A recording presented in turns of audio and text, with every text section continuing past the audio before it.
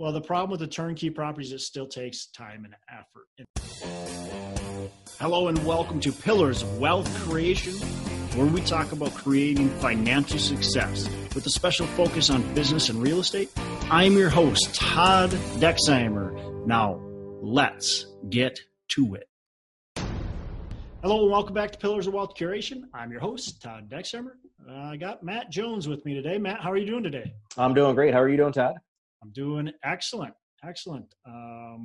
So anything new, Matt, we want to hit on? I guess I closed on one of my properties to sell. So I've got cash reserves to help me ride through any other challenges that might come our way with COVID-19. Excellent. And I am on my last chapter for my book. So really done. Nice. Love it. Well, we're looking forward to that coming out, and we're going to have to promote the heck out of it when it does. And it's kind of exciting. Well, maybe once you launch it, I think you and I should just do a whole podcast episode talking about the book, the reason why you did the book, and kind of just highlighting what's in it and why people should get it. And maybe you can even provide our listeners some discount codes. I don't know how you're going to sell it. And I may be forcing your hand at providing some discounts because we haven't talked about that, but we'll see. Maybe we can do something nice for our listeners. Yeah, that's not a problem. I'm not looking to make a ton of money off of it. Essentially, it's going to be a resource for people exploring real estate investing out. Cool. Yeah, for me, look, I mean, April turned out to be a pretty good month. And I don't want to spend a ton of time on the whole COVID thing, but April turned out to be a pretty good month. May so far has been really excellent, actually, on several of our properties. As of 2 days ago, let's see, we're recording this on May 13th. 2 days ago was May 11th. We already had exceeded the amount of rents collected the entire month of April on a couple of our properties, which means we're probably we are very much going to exceed April's rents on several properties, if not every property. It's looking like we are ahead on every single property of ours, equal to or ahead. The only equal to means we're at 100% on both. Otherwise we're ahead. So that's really good news. And it's going to, I think, as I look here, unless things change, unless the tenants start doing rent strikes, and they haven't done my buildings yet. So unless things change, we're going to see June and July be really good. And then a lot of question marks start to pop up. So I think it's smart what you just said at the beginning of having ample cash reserves just in case. Because I think there's still a lot of just in case, right? Things are looking good. Multifamily or real estate investors that are in residential overall look pretty dang smart right now. They look like, wow, this is bulletproof. However, let's not count our money before it all comes in, right? Let's not get too excited and be just really smart and diligent until this really clarifies a little bit, until we really know what's going on. Then we can celebrate, but I'm not celebrating yet. I'm thankful for what's happening with my rent collections. I'm very thankful, and I feel a lot of gratitude towards it. Well, Matt, what's the topic today? Well, today we're going to be talking about active versus passive investing. I see these ads on Facebook from these gurus of making it seem so easy to invest in real estate. So buy a property and then go share on the beach. That's exactly how it is, right? Buy a couple multifamily properties, just a few years, and you're going to have a portfolio of 1,000 units, and you're going to be retired on the beach, sipping, guys and hanging out, and not have a care in the world. That's exactly how it goes with everybody. So the guru, right? Let's do it. That's it. That's the end of the episode. I'm going to take that back. I said that maybe in Oh, really? Oh, man. At least not my friends. No, you and I must be doing it wrong, because that's not my experience either. I think, look, I think a lot of gurus, they're selling. So they're trying to sell a dream to people. And, right, wrong, or whatever, the dream's not really accurate. Now, look, if you want to sit on the beach, sip Mai Tais and play it cool, for me, I need a couple bucks, right? I got my personal residence. We got to pay for the stuff our kids do, and then of course, if you're going to be vacationing, I don't want a vacation on a shoestring budget. I don't need to blow the bank, but I got to have a good income coming in, and my wife's got to be able to quit her job. So I want to see, probably 200,000, maybe even 300,000 to live comfortably, or more than comfortably. I can live a lot less than that. Trust me. And I do. But if I want to, travel and do all that kind of stuff, I probably need some money, right? So if I want, let's just say I want 300,000.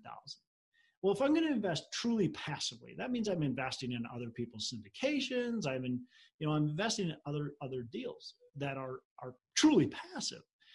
That means I probably have to invest around $4 million of capital in order to get that 300,000. Now, if you go, I only need 100,000, well, then do the math and figure it out. You'll probably need, let's call it 1.5 million to invest. So, but the point is, you have to have a lot of capital. Even if you only need 100K, you still need a lot of capital to invest, to do it truly private or passively.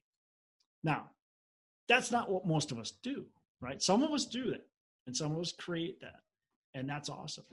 But a lot of us, especially a lot of the listeners, are active and want to be active, and they go, okay, we're going to buy all these apartments, we're going to create this financial freedom. And what I want to talk about is you can create financial freedom. You can do an excellent job. You can build an amazing business. But the one thing you have to realize is that it's active. It's truly active, right? Matt, is your stuff passive? Do you just sit around and do nothing? Some of it, yes. The syndication I'm part of, I really don't do anything with that. But the rest of the real estate I own is very active. I got tenants calling me. I got overseeing contractors, lots of things involved for my real estate. Now, the syndication you're involved in, are you a general partner in it, or are you a limited partner in it? Limited partner. So I just get emails once in a while from the GP and cash deposit in my bank account once in a while, which is nice. Yeah. So that's what I'm talking about. That's the passive income that if you want to create that. Now, if you were to want $100,000 of passive income, how much would you have to invest right now? Do you know? Like what kind of, if you just took the check that you're getting, how much money you have invested, could you extrapolate that and tell, or whatever the word is, and figure out, would it be about $1 million, $1.5 million to get 100,000? Yeah. If you're getting a preferred rate of 7 or 8%, then yeah, it's right in that range. Yeah, and that's the case for I think most people. And I'm not saying like, look, you can't do that. You definitely can. It's just this cash heavy approach. So you got to understand the differences. I personally like doing both. And so I do have some passive investments in syndications, and I do have mostly active investments. And I've got a portfolio of both single family houses and I call them 1 to 4 unit properties. And that's active. We've got our own property management company. Our property management company does showings and all that kind of stuff. And so that takes our effort to make sure those properties are running. I've got a team that I have to, be in charge of. And then the other is I have my larger portfolio. And again, that's active.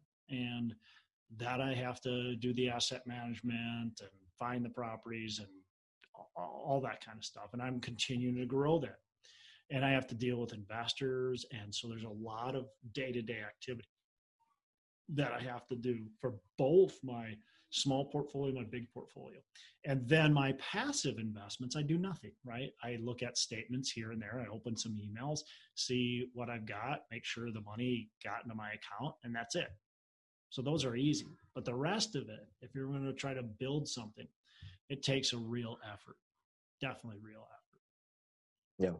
When you're getting into real estate, you have to be able to add value to the property. I mean, whether that's you're putting cash because you've got lots of cash in your bank account, or you've got a lot of knowledge and experience that you can add, or if you don't have any of that, then just your time, sweat equity to put into build. Yeah, and I hear a lot of people talking about these turnkey properties, right? You go in and buy a turnkey property. Well, the problem with the turnkey properties, it still takes time and effort. And they think, I'm going to be a passive investor and I'm going to buy these turnkey properties and somebody else is going to manage them for me. Well, I've got properties that I never have bought in a turnkey from scratch, but I create turnkey properties, right? So I buy a property, fix it up, renovate it, and then I hire third-party property management companies to do it. And guess what? They're still not passive. Now, is it less active than if I'm managing it myself? Sure. But if you're going to get good results, you're still going to be having to actively talk with the property management company, come up with strategies, make decisions on when you're going to sell, make decisions on what you're going to buy, make decisions on improvement schedules, all that kind of stuff. So there's still plenty of decisions to make. There's still asset management to do. You can't just take your hands off the steering wheel, because then you're going to crash and burn. Mm-hmm. So no matter where you slice it, real estate in general, it takes work. Yeah. And I want to break down also into syndication, because I wanted to hit on that. And I hear a lot of people talking about syndication, how it's the way to go, because you can raise private money, and I agree, it's a great way to go if that's a good fit for you. But what people I think don't realize is now you're running two businesses, right? And maybe even more depending on how you've got your company set up. But your first business is real estate investing, right? And so we have to find the properties, source the deals, get the team put in place, asset manage the property, do all that. Okay, so that's one company. That's your multifamily company. The second company is going to be your syndication. Those are truly, like in my opinion, different businesses, and they should be treated differently. Now, they work together congruently, right? They're very much together, but they're very much different at the same time. So investor relationships are super important and shouldn't be confused with asset management relationships and property management relationships. So those are two different things. You're marketing in two different ways. You're dealing with two totally different types of people. And so you need to make sure that your team is set up to be able to handle both. And that's where I think a lot of people get maybe not confused, but they don't really understand or grasp what it takes to do that syndication versus just being an investor. In my opinion, they're two different. Like, you've got to treat them as different businesses.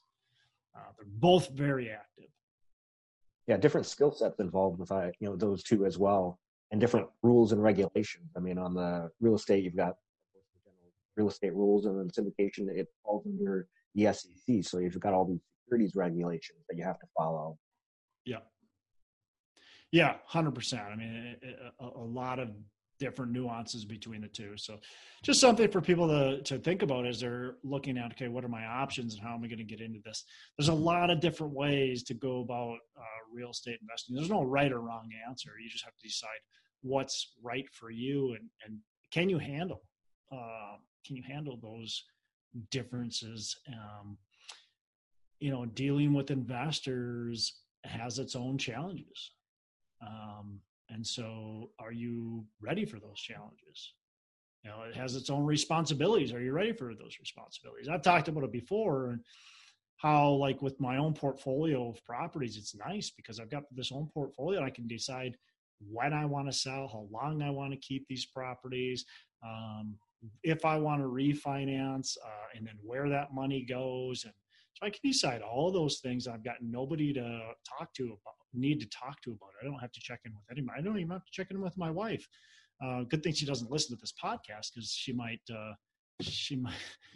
disagree. But that's the great thing with my own portfolio, where my syndications, I can't just go and refinance that property and not tell my investors about it before that this is what the plan is, and here's what we're doing, and here's what's going to go on with the capital. Like, I have to have actually that plan written out before we even enter into the agreement, right? Before we even buy the property, I need that plan. And then if we shift our plan, we need to have very open dialogue. We can't be planning at the last minute. Now, there's some things like, hey, if I'm going to go sell that property and I'm making big profits, I don't think any investor is going to get mad at me. But we can't just make these random decisions. I can't decide, hey guys, I'm just going to keep this property for another 10 years. Guess what? Our business, I know our business plan said 5 years, but how about we do 15 now? How's that sound?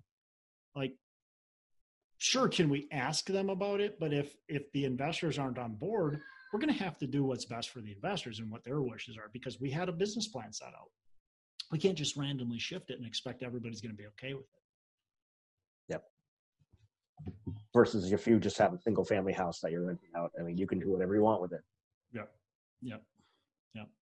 Well, cool. I don't know. I don't have anything else to talk about. I just wanted to cover those little things. I think the most important part that I wanted to hit on today was just that active versus passive. And I've heard it quite a few times, I guess, recently, about people talking about this. They've created this financial freedom, and they've got this great passive income. They're managing, 150 units themselves, single families and duplexes and whatever, and they've got this big portfolio, or maybe not even 150, maybe it's 50 units, but they're managing themselves, and they created financial freedom. Now they can do what they want, when they want, where they want, with who they want. I'm going, really?